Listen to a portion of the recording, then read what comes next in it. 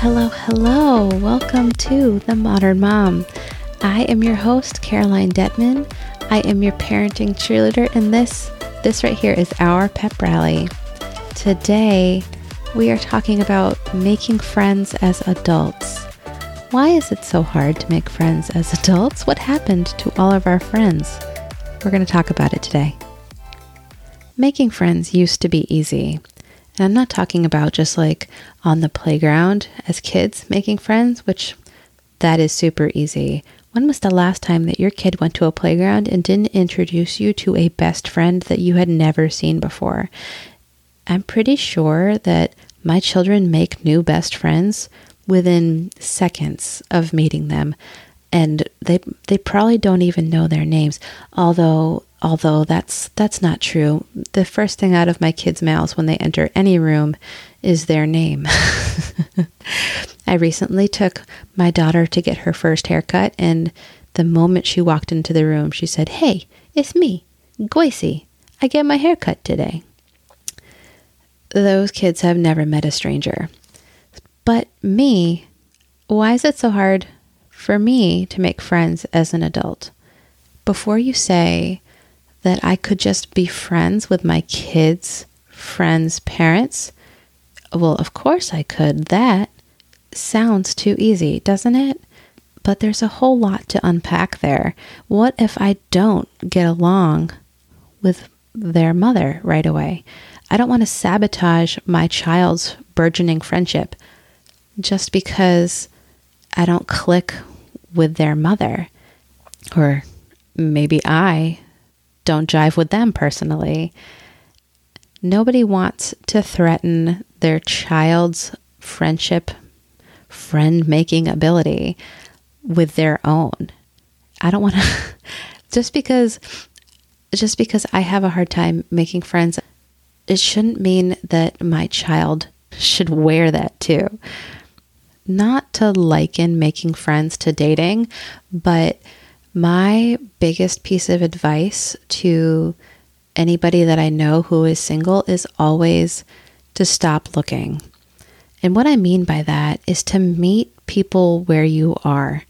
When I was dating, I was having awful luck.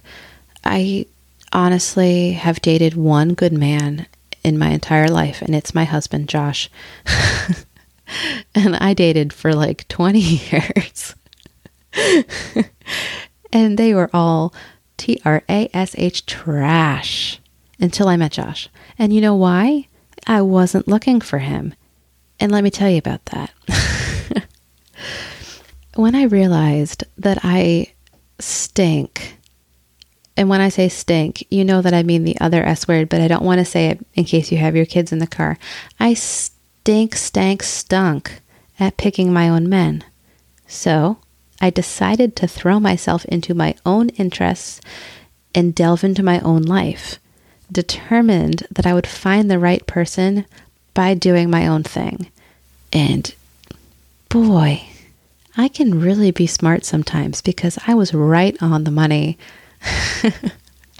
I took a self-imposed break from dating, and I put myself back in school to finish my bachelor's degree. I was also working full-time at the same time. My bachelor's degree program met on Saturdays, and it was literally an entire day of classes. It was a full week of classes, but on Saturday. I think I got to campus at like 8 a.m. on Saturday, and I think I finished at like 6 p.m. Is that right? Yeah, and I had like 20 minutes for lunch, and it was probably one of the crazier things I've done, but I needed to do it for myself. It was overdue. I had been meaning to finish. I was only a few credits shy, and I decided to just throw myself wholeheartedly into working on myself. And I was willing to sacrifice an entire day per week plus studying and homework for, a year and a half to get it done. And on top of that, I also was working out with a personal trainer at the time. I did that twice a week at the gym. I was really working on eating healthy. I had just rescued a dog, so I was doing a lot of dog walking. I was probably getting a lot of sleep too, because hello, I was tired. And I was really, oh, and I was in a lot of therapy too. Shout out therapy.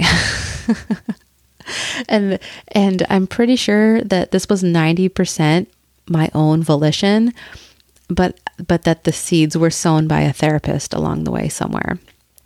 So anyways, yes, I was fully in the deep end of self-improvement and just really introspective working on myself. Doesn't that sound like somebody you should really get involved with dating? Somebody with no free time and was all about themselves? We're still getting to my point. I knew that I was awful at picking dates for myself, so I stopped looking. And what this meant for my dating life was I had very limited places where I could meet a match. And guess where I met my match? At work. And you know what? That meant we already had something in common. I knew I wasn't going to meet a date at school because I went to an all-women's college. But what does this mean for making mom friends? Obvious, we're going to meet mom friends where we are. That doesn't mean we have to be best friends with our kids' friends, parents. We can meet mom friends at the playground. They don't have to have kids the same age as yours. One of my best mom friends has 2 kids that are older than mine. And that's cool. She can kind of let me know what's coming down the road as far as parenting. And I get to regale her with tales of potty training and teething, things that she has long since forgotten about. Meeting them where you are can also be about finding moms literally where you are. I am in a mom's club. Technically, it's for the town that I live in, but it's expanded to be just people who, I don't know, are like in my area code. It's very flexible on the radius of new members that it will accept. I honestly don't even know what the criteria is, but I am so thankful to that because it allows for moms and women of all walks of life and all backgrounds to be literally in my pocket in our Facebook group. And I can help them with their parenting issues. They can help me with mine, and thank goodness that they do. They are such a resource for me. I recently, for example, had to find on a very short turnaround a specific car seat for my middle daughter. And I just posted an SOS like, do you have this car seat in your attic just hanging out? Can I borrow it from you for 4 months? And within an hour, I had offers with that specific car seat. No strings attached, borrow as long as you need. Just so indebted to this community of women. And I know that a lot of you, hold on, let me look at this statistic. I think like 2% of my listener base right now are the Moms Club. So hello, I'm talking about you. You save my sanity every single day. If you don't know about having a Moms Club in your area, just do a quick Facebook search. Even if they don't meet in person, just having a community of moms near you who are going through the same thing as you emotionally is really helpful. I remember when my kids were still waking up overnight, just feeding them and feeling really alone at 3 a.m. and just knowing that at that moment at 3 a.m., there was somebody else within a few mile radius of my home that was doing the same thing was really comforting to me. I didn't have to have verification that they were also awake at 3 a.m. feeding their baby. I just knew. I just knew that in my community of moms that I was aware of, one of them, at the very least, one of them was awake with their baby at 3 a.m. And I'm talking about local moms groups, but it really doesn't have to be a local moms group. This is going to be very niche, but how do I even describe this? I am also in a moms group, which exists only on Facebook because we are spread out all over North America, not even just the US, North America. And we all used the same cycle tracking technology to conceive and had due dates in the same month. Does that make sense? We all got pregnant using the same cycle tracking technology, and we're due in May. I had my son was born premature, but his due date was in May. So my May Moms group was my OG mom friendship group. And I have not ever met one of them in real life, but we celebrate each other. We celebrate each other's birthdays, marriages. We've helped each other through deaths of spouses, loss of children. We've raised money for each other after natural disasters, house fires. I'm literally getting goosebumps right now telling you about this fantastic community of women. So meeting people where you are isn't always meeting them physically in person. You, within a few inches of you, if not attached to your person right now, is your phone. And I am willing to bet that on there you have Facebook or Instagram, and you can create a mom community. You can be in the middle of the Gobi Desert as long as you have a little bit of even 3G. When we all know that 3G is like the worst. You don't even have to have 5G signal. You can have like a little bit of signal. You can still find a community of people who are just like you that will rally around you when you need them. I also think that it's harder to make friends as adults because our expectations of friendship have changed. I am not the best friend.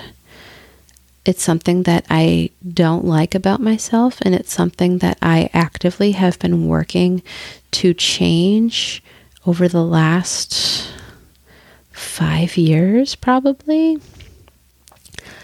I once received a very long email from somebody that I considered to be my best friend, breaking up with me. I was friend dumped by my best friend, and I received that email.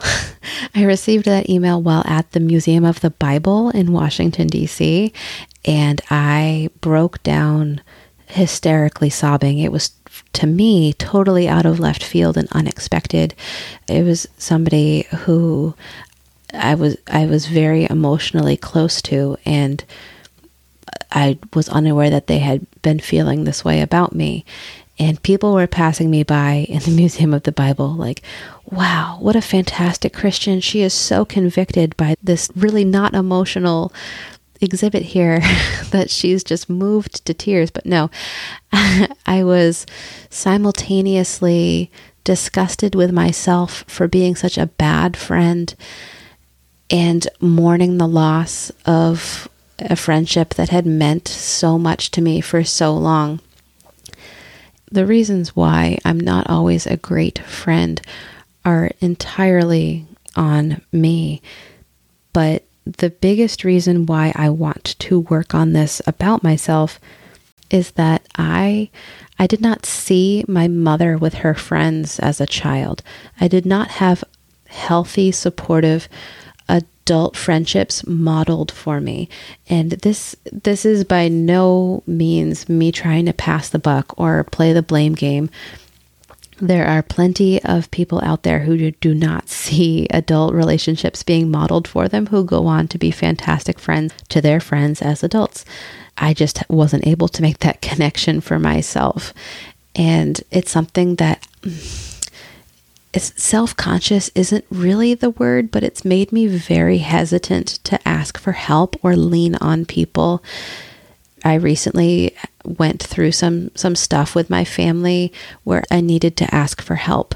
And one of my friends, Ashley, she's a fantastic Reiki spiritual healer, and she does a lot of energy work. And she told me that my energy was very strong and that she could feel the stress on me. She could feel that I needed to let my walls down and ask for help. And I'm like tearing up right now because she was so incredibly spot on. Asking for help is outside of my comfort zone. And a lot of that is because I'm afraid to be a bad friend. Is this therapy? Do I pay you my copay, or does my insurance take care of that? Being a good friend as an adult to my adult friends is so incredibly important to me, not only because I've had that wake-up call that I need to really be nurturing my friendships and making sure that my friends are receiving from me what I'm receiving from them, but also because it's important to me that my children see me being a good friend and that they know their friendship can be a lifelong endeavor. Their friends that they're making on the playground today, they could be friends with those same people when they're my age. They could grow apart and come back together, or they could stay best friends for their whole lives. You know, friendship is such an amazing connection with somebody else. And I really want them to see that in me and aspire to be a good friend because of what they've seen in me. And so if you are my friend, if you are listening to this, first of all, you are my friend if you are listening to this. But if you're listening to this and consider yourself to be my friend, I just wanted to thank you for allowing me the opportunity to show my children reciprocal friendship. And to be able to model that for them means everything to me. So my question to you is, A, how do you make friends? And B, where did you meet them? How did you meet them? And C, is it hard for you to make friends as adults as well? Or are you just striking up conversations with people in the produce section at Whole Foods? Which, by the way, back when I was dating, I was told that was a great place to meet people at Whole Foods, because then at least you knew that they cared about their health. Is it just me, or does that sound like bad advice now? I feel like I would never meet somebody at the grocery store, probably because, as you heard in my last episode, I don't do my own grocery shopping. I have Instacart do it. And the only people I meet doing Instacart are dropping off my groceries. My last Instacart driver, I was convinced was Sal Vulcano from Impractical Jokers. And the whole time I was looking at him like, is this a prank? Did you bring me somebody else's groceries? Sal, what is going on? It was not Sal. He did not really speak English and was very confused as to why I was watching him so intently. Needless to say, he probably won't be accepting my orders anymore, but I got my groceries. And I did not make friends with the Sal lookalike. So strike that off of your list of places to meet friends.